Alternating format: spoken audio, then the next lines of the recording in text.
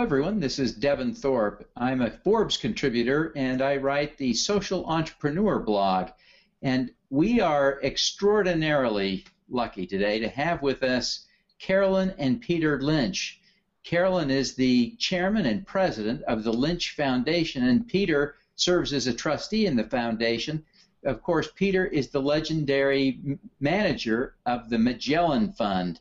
He ran the fund from 1977 through 1990, yielding a return of nearly 30% compounded across that span of time. Extraordinary results. Carolyn and Peter, thank you very much for joining us today. Thank you, Devin. I'm excited to talk to you a little bit because you've grown your foundation significantly since 1990 when you established the foundation, which is what we would expect, frankly, from Peter Lynch, to be able to grow assets and do more good with them. Tell us a little bit about the work of the foundation and the kinds of things that you are making your grants to accomplish.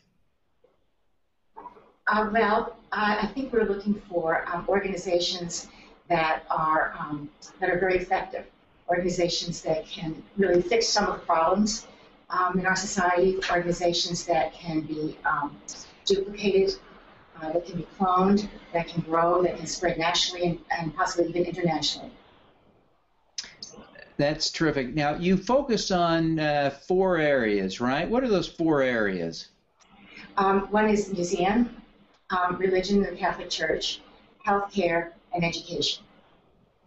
And how did you decide to focus on those areas? This must be kind of some deeply personal logic for why you go after those fields. Well, actually, we had to make that decision in 1980, and we were really just novices in terms of doing this sort of work. And we picked areas that we thought would be as broad as we would need in the future. So we were really looking for a very broad exposure. What are some of the lessons that you've learned over the years about effective philanthropy? I think it might be comparable to the stock market. You want to basically fund an organization that has people, a plan, they're working, not an idea. There are some exceptions to that. Carolyn actually met with Wendy Kopp in 1990 or 91. I think she was 21 years old and one of the first 20, 25 donors to Teach for America. She had a great idea, sounded terrific, and then we made another investment like 20 years later when it came to Boston. So we actually coming to Boston and funded. So generally, it's an organization that's doing well, small. We think it has a major need. And education has been the majority of our giving. Both of us went to public schools, and 30, 40, 20 years ago, there were great public schools in America. Now there's 45 million kids in public school, and half of them get a good education, half are getting not so good education. And we have the best college universities in the world. That goes well in K through 12. What are some of the things that you measure when you are giving to a charity or a nonprofit? How do you measure outcomes in order to determine whether they're making progress, having impact? Well, one thing is that we look at, we're very metrically oriented, and we do look at statistics over time. It's important that the organization make a change, actually produce a change that we can measure and that we can see. So, one example of that is the achievement of the Acceleration Academies. That was started in Boston 3 years ago in the public school system. And it's a program that brings exceptional teachers who are recipients of this award called the Sontag Award, and who come to Boston and are given a professional development program by Harvard, and the opportunity to participate in these academies. They work in our inner city schools with the resources that are available to the inner city children, and with particular kinds of educational experience and the additional education time in the classroom for the children. They made a change in the child's life. So it was very important to us to understand exactly what kind of change it was, whether it was a significant difference. And this is pure achievement in the subject, pure achievement in the subject. And so what we found was that after a 2-week program in one of these academies, which is done during the school vacation break, the average improvement, as measured by the Massachusetts Association of Elementary and Secondary Schools Board, was a +8 in the English language arts and a +11 in science and math. Now, to understand what that means, this same organization has set a standard of a +10 for a successful full year improvement. So this clearly was learning. We track it every year. We watch what it's doing every year because it's a small program. It's a sort of a pilot program that I'm hoping gets more recognition and attention nationally because it is just extraordinarily effective. That's the kind of work. Denver, another one we have is called the Achievement Network. This is in Boston currently. We help fund it through our foundation. Carolyn did work on it. It's now affecting 300,000 students in the country. There's 45 million kids. We're hoping to get to all 45 million. But basically, it tests children 4 times a year and once, which tends to be at the end of the year. And all you find out is that the students doing well and not doing so well, and then next year they have a new teacher. It's just they give early tests, very simple, and they find out the reason that Joe doesn't do well is he can't add a quarter and 5/8, or Susie has a problem with adverbs. So it helps the teacher rather than just saying student's not doing well. That's I think people know that. So this is I think this Achievement Network I think should be in every elementary school in the country. Wow, that's an interesting observation. So how do you what lessons have you learned there that you apply in other things like in your healthcare philanthropy? Well, we were lucky enough through friends to find out about Partners in Health. It's Paul Farmer and Jim Kim, great organization, great work in Haiti and other parts of the world. We were actually able to fund a study for multi-drug resistant tuberculosis, which is killing 3 or 4 million people a year. Terrible disease, but there is a cure for it. And we funded a pilot study to say, do certain regimens, reasonable cost, you can cure these people. They're going to live. And we did a study, and then after that, they got a major grant from really major, lots of zeros from another foundation. Now it's got to spread around the world. So this is an example of getting in on it early in a spectacular group that, we listen to a lot of, like in the stock market, you hear other ideas, and then you do some work and say, this one's worth going after. So what are some of the other lessons that you've taken away from your experience as an investor and in applying that to philanthropy? Well, again, Carolyn mentioned earlier, you want to invest in something that can do something very rapidly and can be replicated. We have this Lynch Leadership Academy we're doing here at Boston College, helping principals and inspiring principals. I think in the next 5 years, we're going to do 75% principals in charter schools, public schools, and inner city parochial schools. Really help them because it's the key person in America is the principal. They're the leader. They're the CEO. Very hard job. There's no book on it, and there's no one to talk to. So we're working with that. We think that could be replicated all over the United States. And help me understand what you're training those principals to do, because clearly they do play that linchpin role, but what are you teaching them to do or do better? Well, there are actually 3 areas that they focus on in the program. And maybe just a little bit of background of who our principals are. Principals are teachers. They've been teaching their whole career as when they're new principals.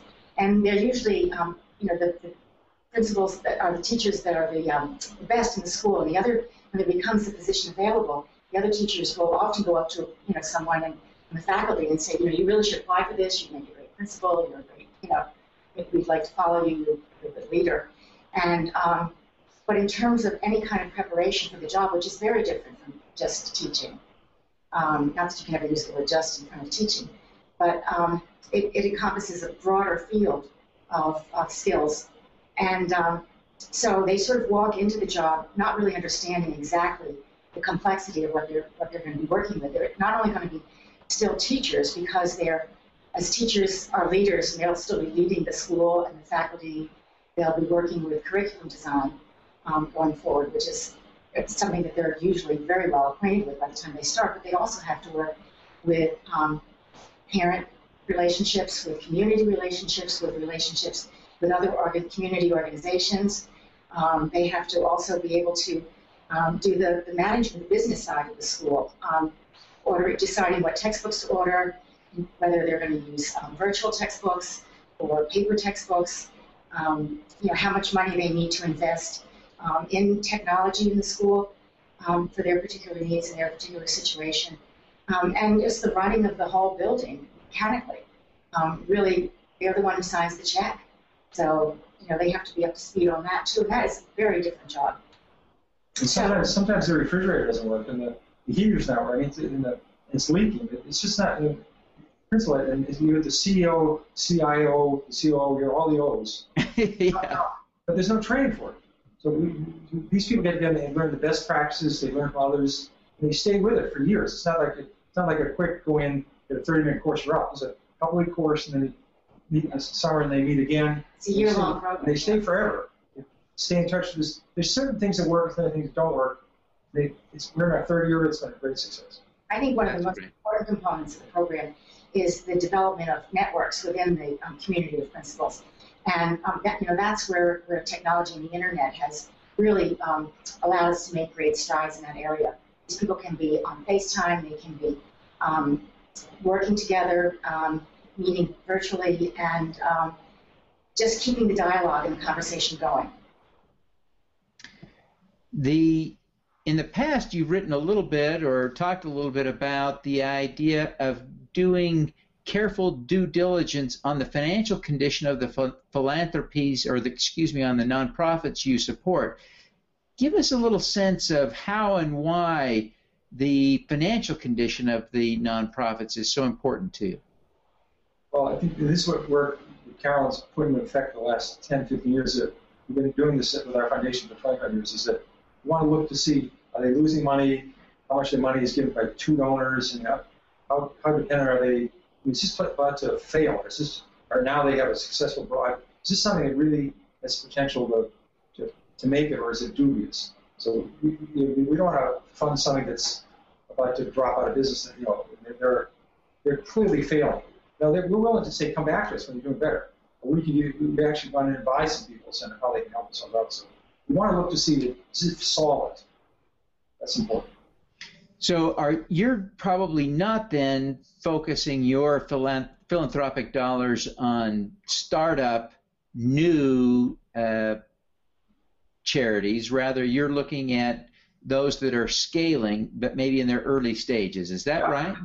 Baseball analogy, when they're drawing up the lineups, we're not interested. In the first or second inning, that's what we care. And that we teach for America, City Year, National Mentoring Partnership. We've gone from 300,000 mentors in the United States to over 2 million. And that's something we've been involved in for 22 years. So these are groups that they're already successful. They just need a little more support, a little broader base. They have leadership, and they're rolling. They push the rock up the hill. Now gravity's going to work with them. How personally involved do you two get in these charitable activities? Do you sit on boards of these charities oftentimes, or are you very hands-off and relying on the good managers you're, in effect, investing in? Well, I would say, if you asked me that question 10 years ago, I would say that we're sitting on boards. Both Peter and I were active on a number of boards of organizations that we were supporting then. And over time, that has lessened. And I think one of the reasons is just the time constraint for me personally and for Peter. I spent a lot more time researching and analyzing groups for the foundation. And so I had less time to sit on the boards. And I find that I'm used more effectively as a researcher and an analyst instead of just a consultant for the. But Kevin, I would say 95% of our grants are the groups we're not on the board of. Yeah. And we just hand them the money maybe every year, and they give a challenge grant, but hopefully they follow up the reports. And the great Katie Everett's our director. We get a lot of information. We're going to continue our activity. We're not involved in running it. It's their job to run it. Well, fantastic. I suspect that some of the people who are going to tune into this are in fact looking for more money. How would they best approach you at this point to get money to help with their cause? Well, we have a application process which starts with an initial letter, and after that, if we read that and find that the program is within our scope, or it's something that we're looking to fund, because there are great projects that are outside of the scope of our foundation, and so we just can't do those too. But anyway, if we find that they are, then we ask them to submit an application, and that's a pretty lengthy form, but we're not sort of one of those one-way swinging doors with the application. We like the person to answer the questions. They're mostly short answer or long answer questions. Once you get through the standard 501c3 numbers and that sort of thing. Sure. And talk to us about exactly what they do. We really want to feel before I would even make a second look at an organization. I would really want to know kind of what their mission and their philosophy is. A lot of organizations will come to us and fill out what they think we want. So honesty is a very important quality. Sure. And you'd be surprised how often you can see their attempts to construe what on their papers what we were looking for. That's not very impressive to me. Yeah. But when I hear a true, clear, honest voice that resonates with us and with our objectives and philosophies, then I'm looking at that very closely. That's well, that's wonderful. I really appreciate you taking the time to be with us today. This has just been so helpful. I think you brought some real insights into how philanthropy can be effective, and I know there are a lot of people who have desires to do more and to be more effective with their philanthropy. So thank you very much for making the time today. The foundation website is at thelynchfoundation.org. Let's do some good.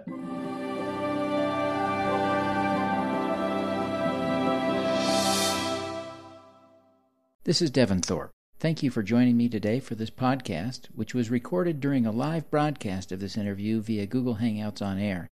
A video recording of the interview is available at youtube.com/Devin Thorpe. You can learn more about the work of the Your Mark on the World Center at yourmarkontheworld.com.